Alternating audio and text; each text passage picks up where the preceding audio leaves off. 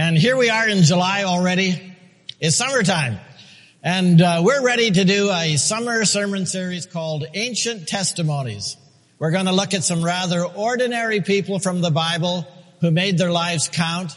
They were just ordinary, but they crossed over into the zone called extraordinary because they experienced the reality of God's presence. And they understood that God wanted to use them. And they listened to Him and they took the necessary steps to obey Him. And as a result, they became extraordinary. They're just ordinary people, but the work and the power of God in them made them extraordinary. This summer, we've got a great sample of people from both the Old Testament and the New Testament that illustrate that when you authentically remove yourself from having to do it my way and instead bow the heart and say, Father, I'm ready to do it your way, some improbable, astonishing things can happen. Well, this morning we put the spotlight on John. Let's learn some things from John. But which John, you ask? And that's true. There are many different Johns in the Bible. But I'm referring to the John who is the brother of James, both of them disciples of Jesus, and later both apostles of Jesus Christ. He is the writer of the Gospel of John, and he referred to himself as the disciple that Jesus loved. Remember that? That's the place where we all smile, the disciple that Jesus loved. Well, John was a young man when he met Jesus, probably in his early 20s, I'm guessing. He was young when he and his brother James literally dropped their nets to follow Jesus. And the boys, were called the sons of thunder. Their father was Zebedee. They were the sons of Zebedee, and they were fishermen. And these boys walked with Jesus for 3 years. They had a front row seat to many of the miracles that Jesus performed. And John witnessed the Lord's crucifixion. And remember, as Jesus was hanging from the cross, he said to Jesus, "Take care of my mother." And after Jesus' resurrection, who was it that rushed to the tomb? Well, Peter and John, but John was the first to really grasp that Jesus was alive, that he was resurrection. But I'm interested in this message in the closing years of John's ministry, not the beginning years. So let me take you 60 years down the road to Ephesus in Asia Minor. And this is where you'll find John spending most of his life teaching and preaching in Ephesus.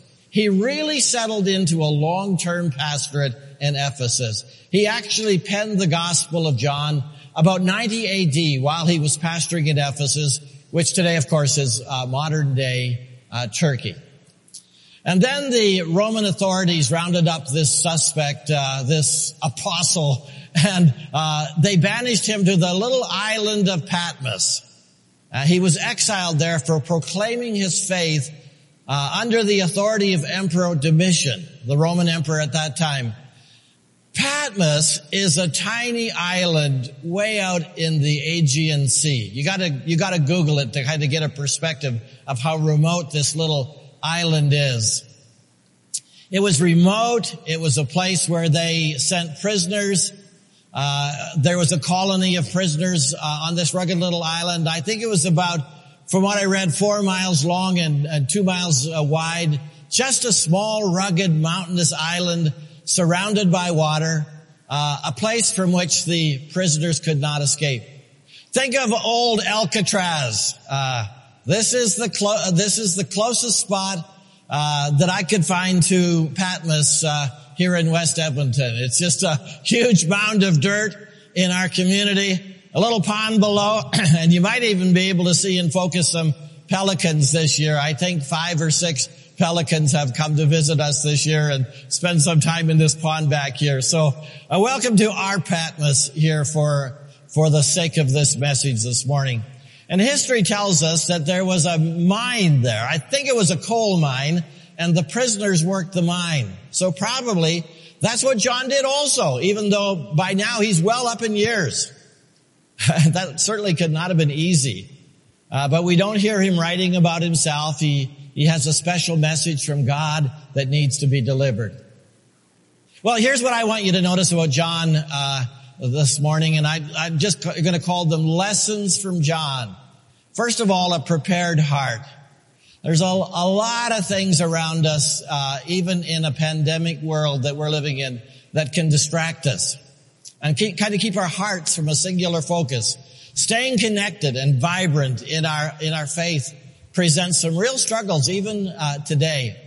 But John writes, he said, I was exiled to the island of Patmos for preaching the word of God and for my testimony about Jesus. Revelation 1:9. I mean, somebody had to have blown the whistle on him. And the Roman authorities came and said we had to put a stop to this. And John, because he is a threat somehow in sharing the gospel, was captured. They shipped him off to this lonely island, Patmos, perhaps to spend the rest of his life there, or at least a number of years. We don't really know how long John had to endure Patmos. But the next verse catches me. It was the Lord's day, and I was worshiping in the Spirit. These are John's words. I just think this is such a key to the effectiveness of any one of us who are called followers of Christ, regardless of where we live. Just take note of this.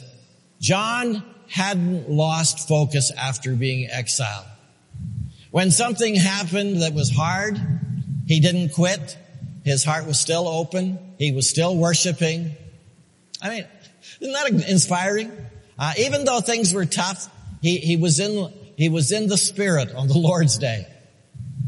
And we know he's gone through suffering because it says so in the first part of the verse. I, John, am your brother and your partner in suffering and in God's kingdom and in the patient endurance to which Jesus calls us. Yeah, awesome. There's a little clue in here that most of us run up against in life, and John calls us to patient endurance. That's a common biblical theme as you read your Bible. Endurance. And what's maybe another word for endurance? Probably the word maturity.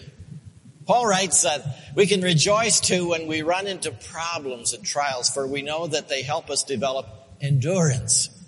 And endurance develops strength of character. And maybe that's another word for that big word called sanctification. So you might be experiencing that right now. Patient endurance. Patient endurance. How many know what I'm talking about? The road is hard. And you feel it deeply. It's hard. No other way to say it. And John feels it too, but what an encouragement it is that his heart is prepared. It was on the Lord's day. So on a Sunday, the day of the resurrection, and John is worshiping in the Spirit. This is such a good reminder for me and for you. John was not only on the island of Patmos, but he was in the Spirit too. He had the ability to live in two places at once. He was in the captivity of Rome, but he was also at the feet of Jesus. He was not only witnessing, but he was also worshiping. I was in the Spirit on the Lord's day, John wrote. Every Christian lives in two locations. John was on the island, and he was in the Spirit. He had a human environment, and he had a heavenly environment. The one must not be emphasized at the expense of the other. I mean, to be so taken up with being in Christ that we forget we're at Patmos is to become mystic and to fail to know how to live in our real world. But on the other hand, to be so concerned with being at Patmos and forget that we're in Christ is to become materialistic and self-focused and environmentally focused. The two locations have to be kept in balance. We're in Edmonton, we're in the Edmonton world, and we're in our Christ world. We're in our work world, and we're in our Christ world. So keep the two locations straight. A Christian was once asked if he were going to heaven, I live there, he said. Was he right? A workman had a little store in which he repaired shoes. He also had an apartment upstairs over his shop. Someone asked him about his situation. He said, well, I work down there, but I live up there. And that was John. He worked in Patmos, but he was also in the Spirit. He was in the Spirit, and that's what made Patmos endurable. That's what made Patmos endurable. Whenever you feel you're at the end, you can identify your surroundings and you can say, these are the limits. Can't go any further than this. Or you can transcend those limits by saying, Father God, I come to begin to worship and to have your Spirit fill me and guide me.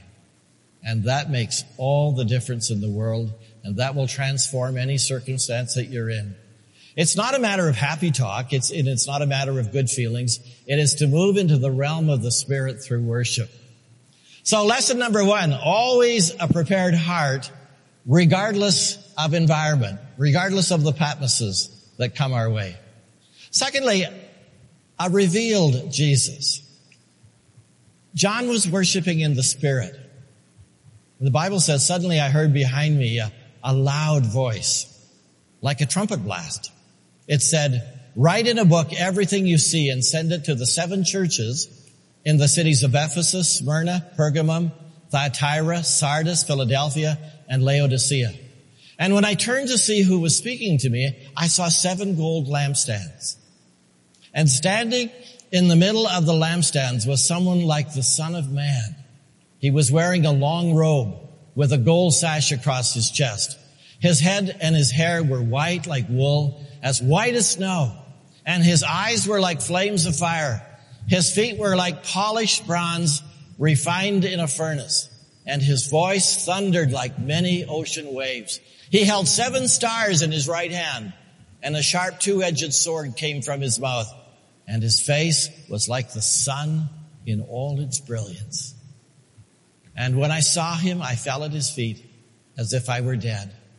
But he laid his right hand on me and he said, don't be afraid. I am the first and the last. I am the living one.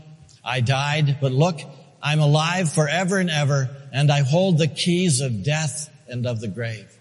Write down what you have seen, both the things that are now happening and the things that will happen. Oh, what a great set of verses from Revelation chapter 1, verses 10 to 19. So lesson 2 is a revealed Jesus. Grandpa John is his ministry is not yet finished. He has a great mission. The Lord wants one more book to be written before the Bible is complete. And John becomes the mailman to pen a book and then to send this book to 7 different churches in Asia Minor. He's not only the mailman, but he's the stenographer. He's the one who takes the notes and he sends them out. I mean, it's like us. Every time we have a meeting of our leaders, we take minutes. And so we remember what was decided, and when we want to refer back to them 6 months later, we have a record of that. Common practice for all organizations. And we send those notes out after the meeting, perhaps the next day. Well, John was to take minutes. He was to write down everything in his report, everything he heard and saw, so he could know, and so we could know Jesus better. And so we would be informed of what is yet to come.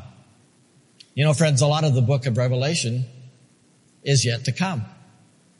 So first, what an experience for John to see Jesus again. I mean, he had seen Jesus. He'd been with Jesus for 3 years straight.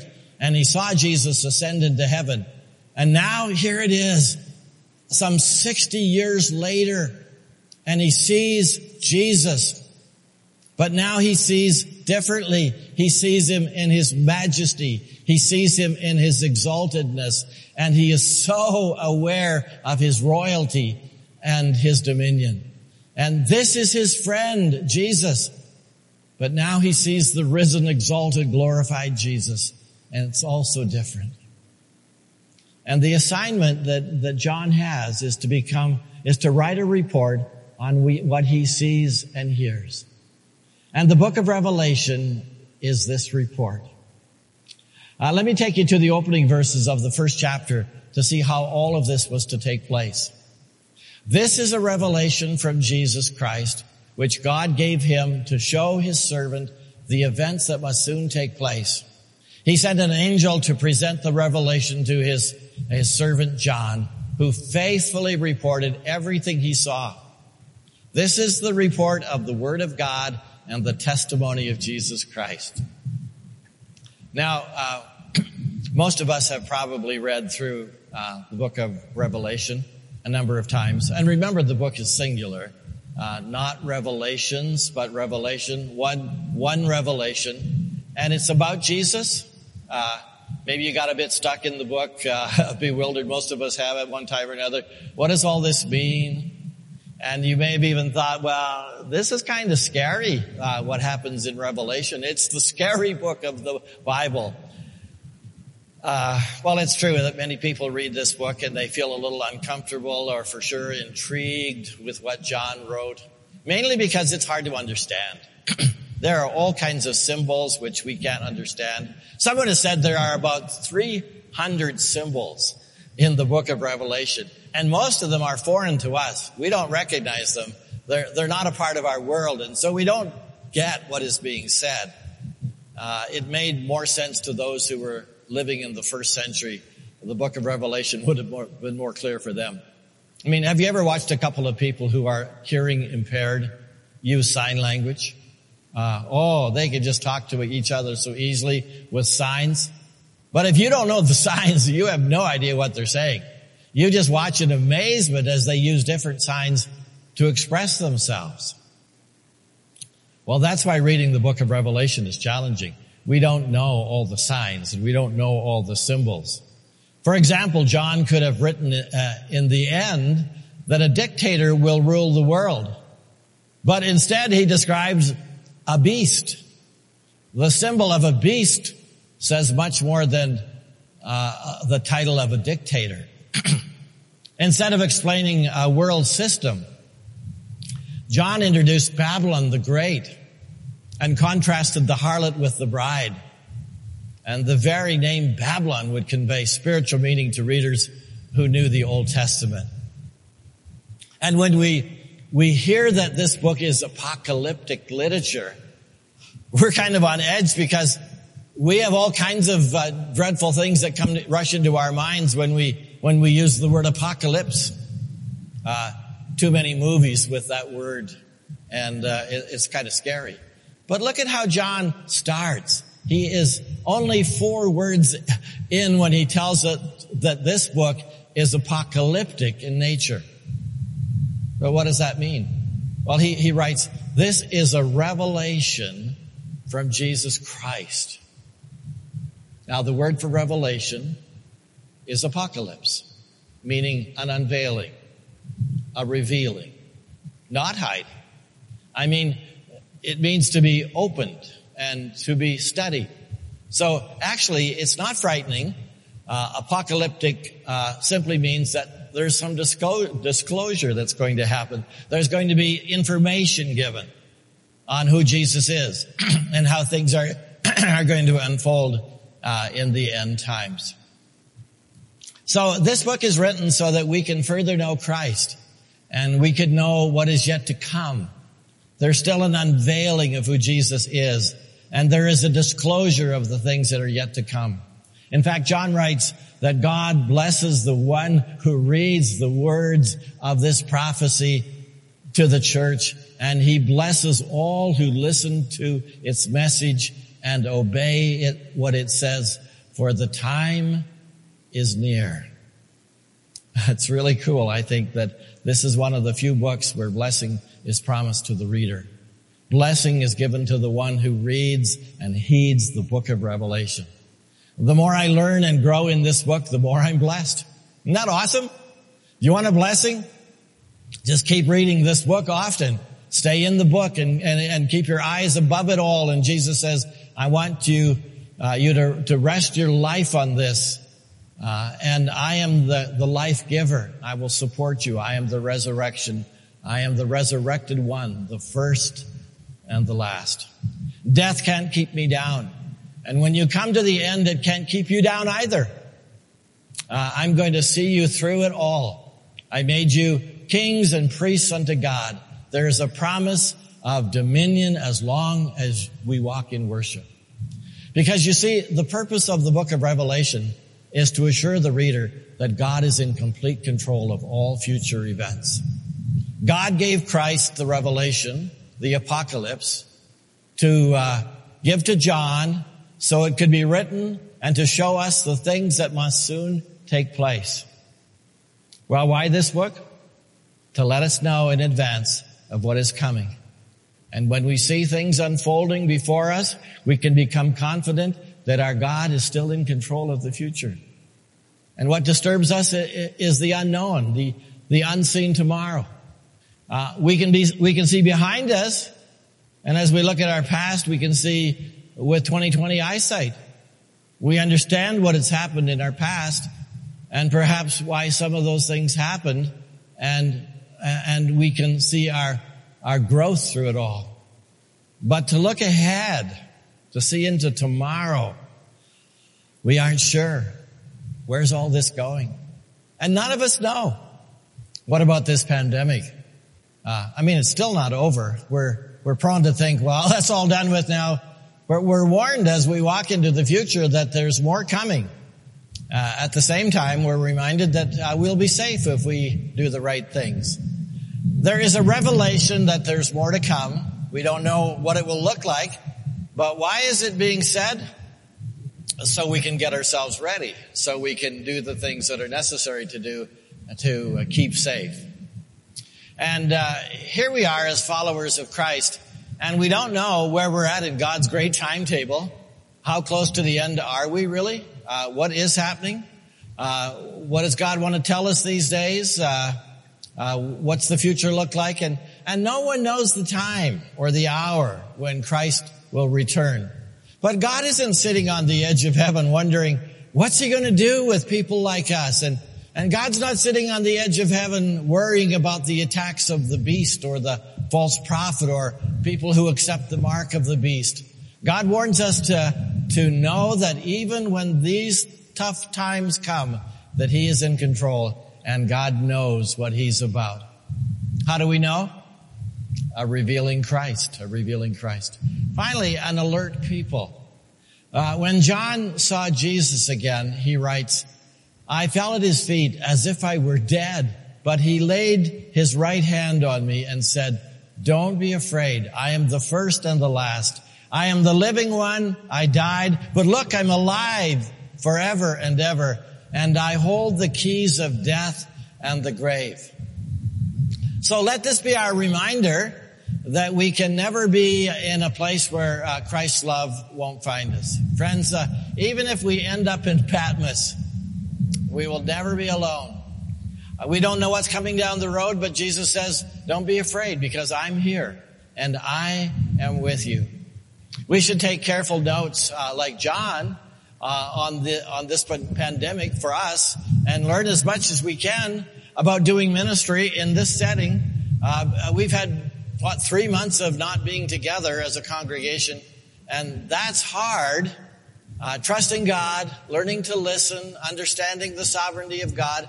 How good it is in these days to learn how to self-feed. Things are tightening up again in China these days, but praise God for the internet and praise God for small groups, and the church in China continues to grow and mature despite difficult circumstances. We can learn from our present day experiences and understand that regardless of our future, we can never be in a place that Christ's love can't find us. And thank God for what he's teaching us these days about ministry. So we better know how to proceed in the days ahead. Secondly, we can never lose when Jesus writes the end of the story. We can never lose when Jesus writes the end of the story. He reminds us that he is the Alpha and the Omega, the first and the last, the beginning and the end, the one who is and was and is to come. And Jesus says to John, write it down.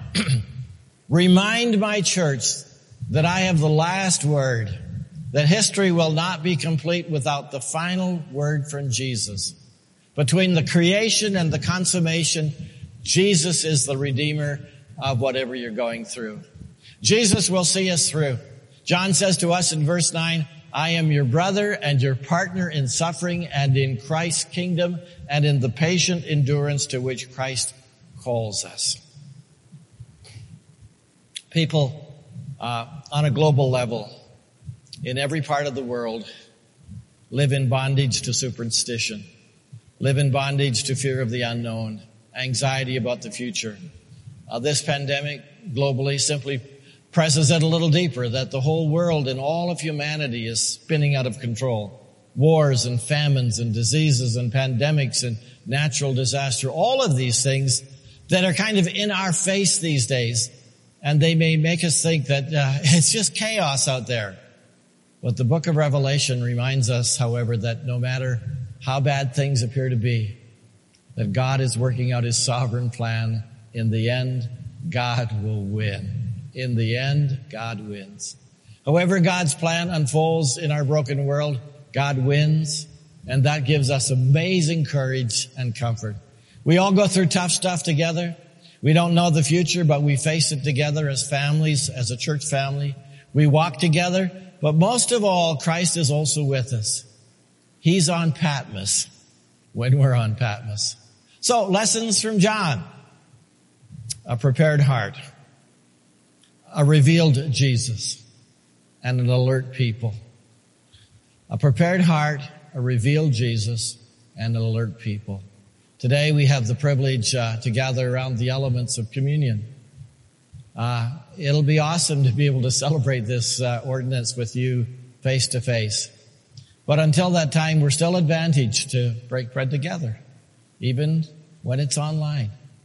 The book of Revelation is rich in description of our worship one day before the throne. The Bible says that one day a vast crowd will worship before the throne of God and before the Lamb of God. And John describes them. They were clothed in white robes with palm branches in their hands. And when they praise God, it sounds like a great roar. Salvation comes from our God who sits on the throne and from the Lamb. Salvation comes from our God who sits on the throne and from the Lamb. And when we take a piece of bread and a cup, this is our praise to God and our acknowledgement that salvation comes from our God who sits on the throne and from the Lamb. Before we put the bread in our mouths and before we drink from the cup, could you just find a quiet moment in your soul and say to Jesus, yes, I believe you are the Lamb of God. And I believe that you're worthy of all my praise. And I believe, dear Jesus, that you're in control of this universe. God, that you're sovereign. And Jesus, thank you for dying on the cross and by your love and grace giving me salvation. Amen. Blessing and glory and wisdom and thanksgiving and honor and power and strength belong to our God forever and ever. If you know the Lord Jesus as your friend and as your Savior, I just invite you to take a piece of bread and give thanks for it. And as you give thanks, remember the work that Jesus did on the cross, that he gave his life on the cross for us. His body was broken. And do this, Jesus says, in remembrance of me. Let's eat together.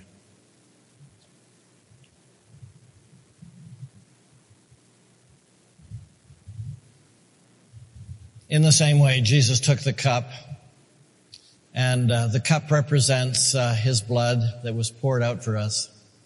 On the cross, Jesus, you allowed your blood to be poured out for us, and I thank you. I thank you for your work on the cross so that I might be forgiven. So friends, take the cup and drink of the juice and be reminded of the love of God for you.